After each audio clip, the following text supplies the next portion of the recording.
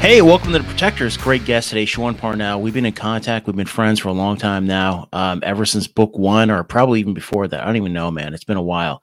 But Sean, welcome to the show, man. Hey, how's it going, man? Good to be back. It's great to have you back on, man. I think the last time you were on was when I was still doing audio, and that was sometime in 2019 in the beginning of the year. So I really appreciate you coming on now. We're the full spectrum protectors. We are doing everything from, Roku to YouTube to Amazon Fire TV. And this is it, bro. This is the life. Two veterans talking about, good stuff. Operations, bro. That's how it goes. It is, man. What was that old infantry adage where you always improve your fighting position? I guess that's the truth when it comes to podcasting. Absolutely right, man. That's it. Like, just default aggressive all the time, Yeah, man. Let's jump right into that, man. You and I both went to. When did you go to IOBC? I didn't actually. There's a whole story there. I mean, let's talk about it, man.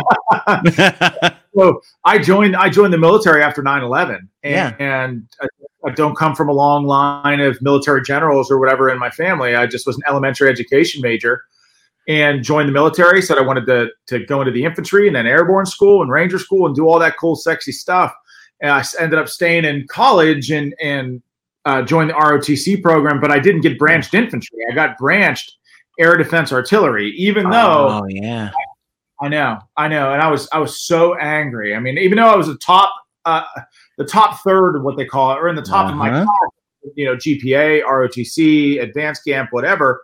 And I went to my battalion commander and said, "Sir, like, what the heck is this? Like, I joined this. All of this was because I wanted to join the infantry." And he said, "Oh, well, we need good officers in all branches." And they had the U.S. Army Accessions Command, as they call it, had just changed the accessions process. And I got branched into air defense artillery. And while the people there, and the people there were great, and the air defense artillery officer basic course was great, but I was branched what they call SHORAD, like short range air defense. Yeah, that was good. That was going away. So I was branched into what we all joked around at the time, and ADA OBC was, we branched into a dead branch, and then, but every week on the week, probably from the time that I was branched air defense artillery, I submitted like a 4187 branch transfer packet. And the military doesn't grant new officers branch transfers like ever, right? Because they know that if they have to do it for one, they have to do it for everybody. And so I ended up going to ADA OBC, was the honor grad there, went to airborne school on air defense artillery's dime, but all the while just kept submitting those branch transfer packets. And I went home over Christmas and just sort of gave up on it. I said, you know what? I got one more packet. I submitted it. Went through all of Christmas. It was the day before I was supposed to PCS to Fort Campbell, Kentucky as an air defense artillery officer, young second lieutenant. And the day before I was supposed to move, I got a call from the infantry, and they said, "Congratulations, your branch transfer has been approved. You're going to Ranger School in 2 months, or no, in 1 month." And I thought to myself, oh my God, I must have annoyed these people so much that they just figure, what the hell, we'll branch this guy infantry if he just shuts up. Sort of like Shawshank, right? Where he's like, Dufresne is like writing letters to fund their library, their prison library, like every week. That's sort of what I did with my branch transfer packet. And I eventually got infantry and went to Ranger School and promptly failed my first time through. So that's a great story, man, because like when I first joined the Army as an enlisted dude back in the 90s, I joined as a reservist. And this is back when infantry used to be in the reserves. And I didn't know anything, man. I'm just a young kid, 19, 20 years old. And it was mechanized infantry. And I joined as an 11 Charlie Mortarman. So I go to the CO and I'm like, "Hey, when can I go to Ranger School?" And he's like, "Really?" He's like, "We're a mech. We never get those." So I ended up going active duty. And when I went active duty, the only thing they had open was like September 21st or something when I joined, ended the fiscal year. Artillery and carpenter or something like that. I'm like, I took artillery, man. So later on, when I had the opportunity to branch, I branched infantry. Good times, man. And I was at IOBC during September 11th. So it was That's crazy, man. I mean, yeah, man. I mean, and then so I fought. I remember thinking like I fought very hard to get into the infantry, and end up in Afghanistan on the front lines, and we just got thrown into the meat grinder, man. Yeah. And I remember thinking like laying in a trench on the border of Pakistan, right? I could see Pakistan. It was probably about 1 kilometer from where I was from. And I'm thinking like I asked for this. What the hell was I thinking? Like I asked for the infantry. Oh my God. You know, and so man, if you sign up for the infantry, you sign up for the suck, you know, for sure. I remember, man, when we graduated, because, you know, we started IOBC in June of 2001. Go through 9/11. We did our MOUNT training. We were actually in the field ready to go to do MOUNT, Mission Oriented Urban Training. That's what it's called. Back. And then we were out in the field for 5 days after the towers were attacked that morning. So we had no idea what was going on. This was before social media and everything. And man, just looking around, knowing all of my classmates would go to war. And then I was an IRR guy, eventually got called up and sent too. And it was just crazy to think that you go from, you know, 1 month you're at a peacetime army. The next month you're, you know, every single one of those guys, 99% of them probably went to war. 100%. Yeah. 9/11 was a crazy time, man. And, you know, it galvanized an entire generation of warriors to get into the fight. Mm-hmm. That is for sure. I can't believe we lived through it. And, you know, it's a shame. We talk to kids today who are like 18. They'll say like, I'll say like, would you talk about it in class? Right. And they'll be like, well, I was in, you know, second grade when it happened or something, you know, or I know, man. Then it'll be like, yeah, it's a couple pages in my history book. And I'm like, I know, man. Well, that's what history book. That's what I'm glad that, you know, we have a ton of SF stories, a ton of the soft community. And that's what I like about your first book, Outlaw Platoon, is because we need the ground perspective. And I think we always do, man. Because, you know, growing up, I always bring my adage of being, because I'm closer to 50 than I am 40 now, but we didn't have what kids have nowadays. They have YouTube, they have all this other stuff. Right. But when it comes to actual books, you know, when it was my age, we had like long range reconnaissance patrol books and a few sniper books out there. There was nothing really telling us what it was like to be in a modern type era war, man. So I really appreciate you doing that book. Oh, thanks, man. I mean, I didn't come out of the military. I mean, what's crazy about my experience is, you know, I left the military unexpectedly. Like I went in intending to join special forces and make it a career and eventually try out the Delta.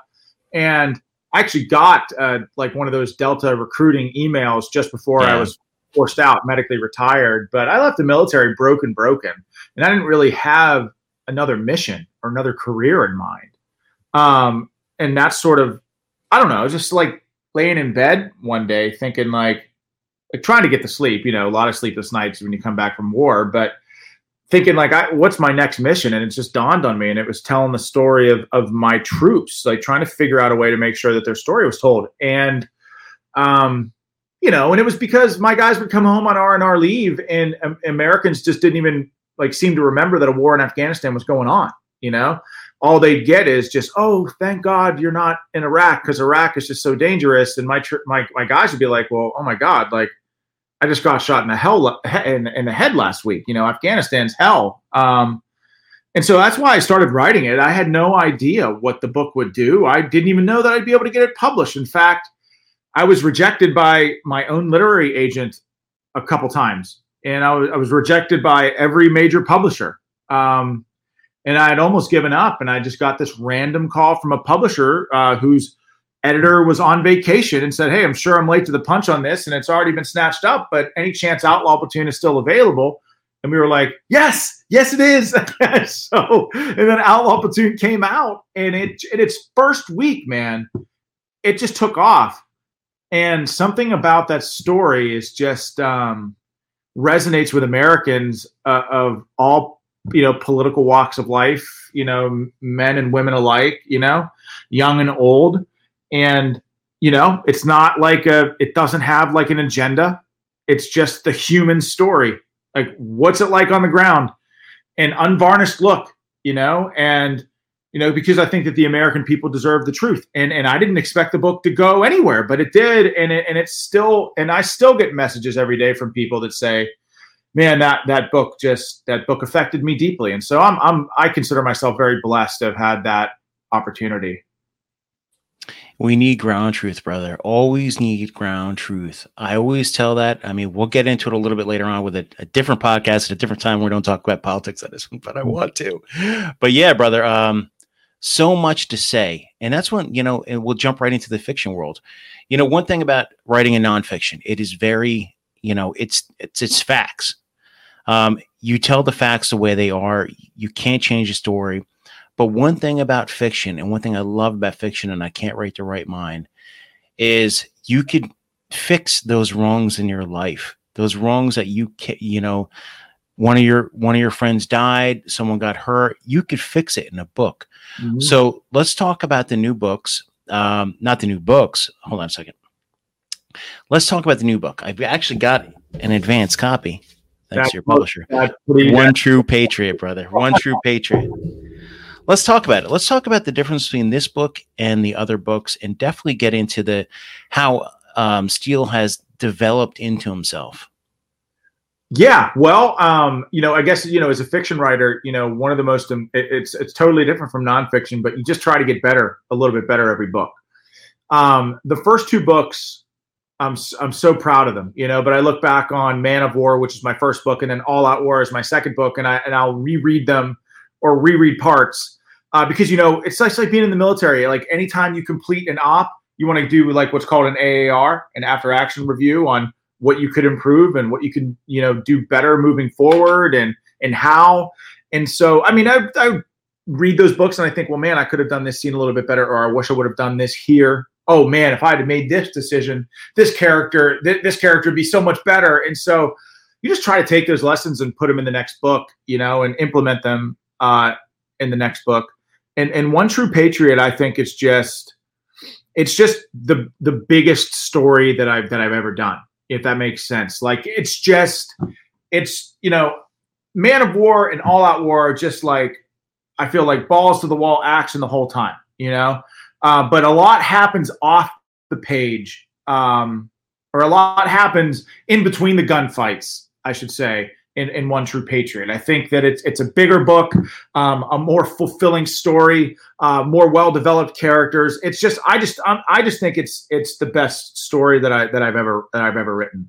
And I've got characters in there that sort of embody the tragic plight of veterans when they come home. In fact, all of my stories are sort of seen through that prism, and every character is sort of shaped in that way. But obviously, like my experience in Afghanistan shaped me, and the experiences that after my time in the military did as well. And so you can't help but, as a writer, to just sort of those experiences are mirrored in the writing. And so I'm super psyched, man. I love One True Patriot. I think it's just a great book. I'm just excited to get it out there. Bringing your true life experience into the book is something only someone that's lived it can do.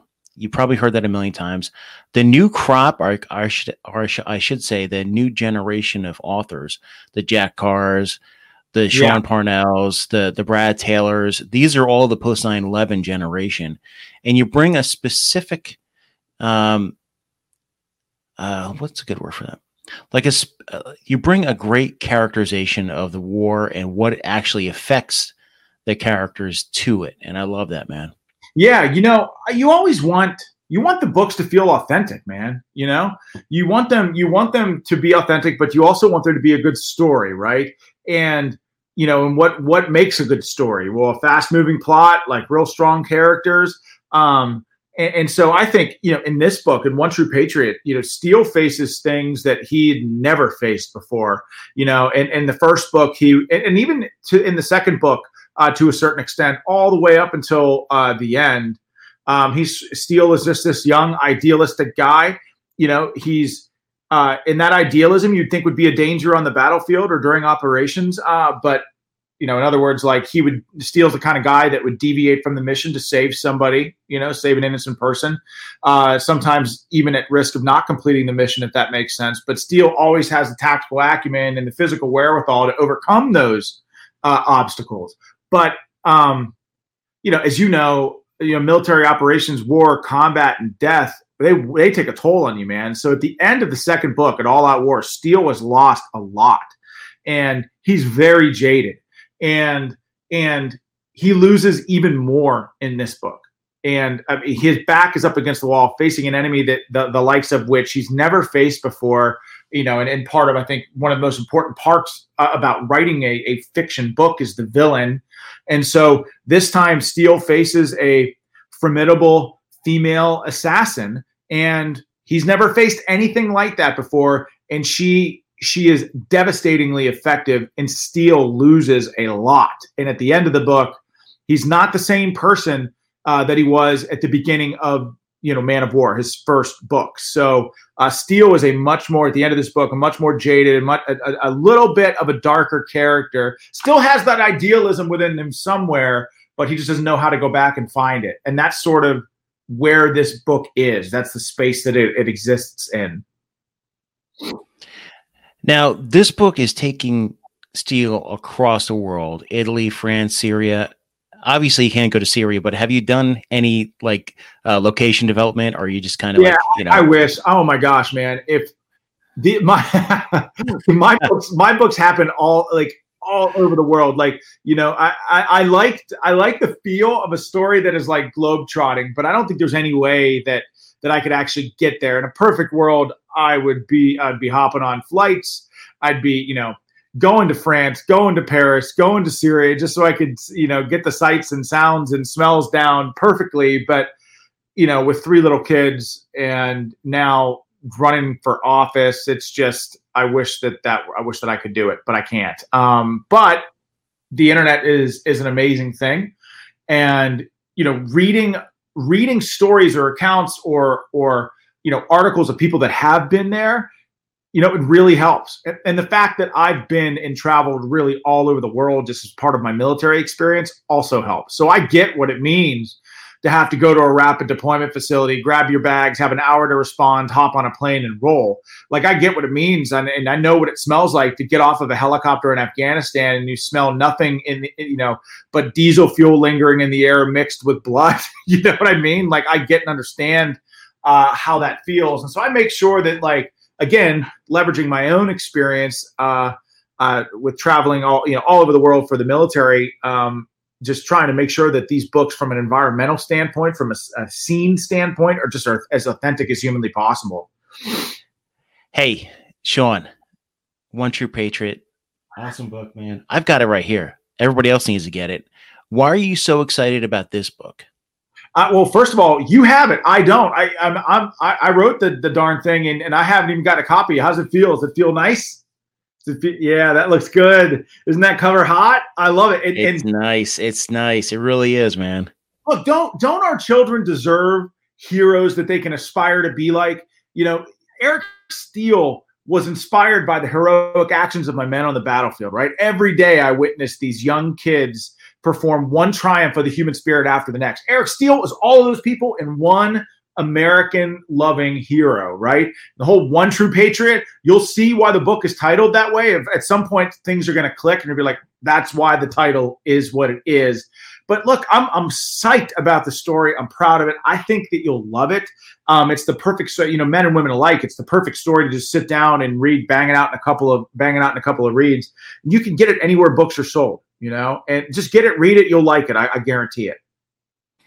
Yeah, and I'm definitely looking forward. I have so many authors on the show. I know you do. I love it. I love it. I started getting this old dad bod in shape using old Gold Rock now. So I've gone to, even though I have your book, I'm still going to get the audio book, because whenever I do the rucks now, I'm on the trail for an hour and a half. I could throw a novel in, an Audible, and I'm like, boom, I love it, man. I'm finally knocking out all the books that I haven't been able to get to, because I'm looking at the shelf that's behind my desk here, and it's just filled with awesome authors that have been on the show. And that's where it's at. I mean, for real, I listen to some audiobooks, and they are just, man, the production value of these audiobooks in this day and age is amazing. And All Out War, or Man of War and All Out War, both are incredible audiobooks, and One True Patriot will be as well. Yeah, and it feels like you're in a movie, brother. I love it. For sure. Sean, you're a busy man. I appreciate you coming on the show.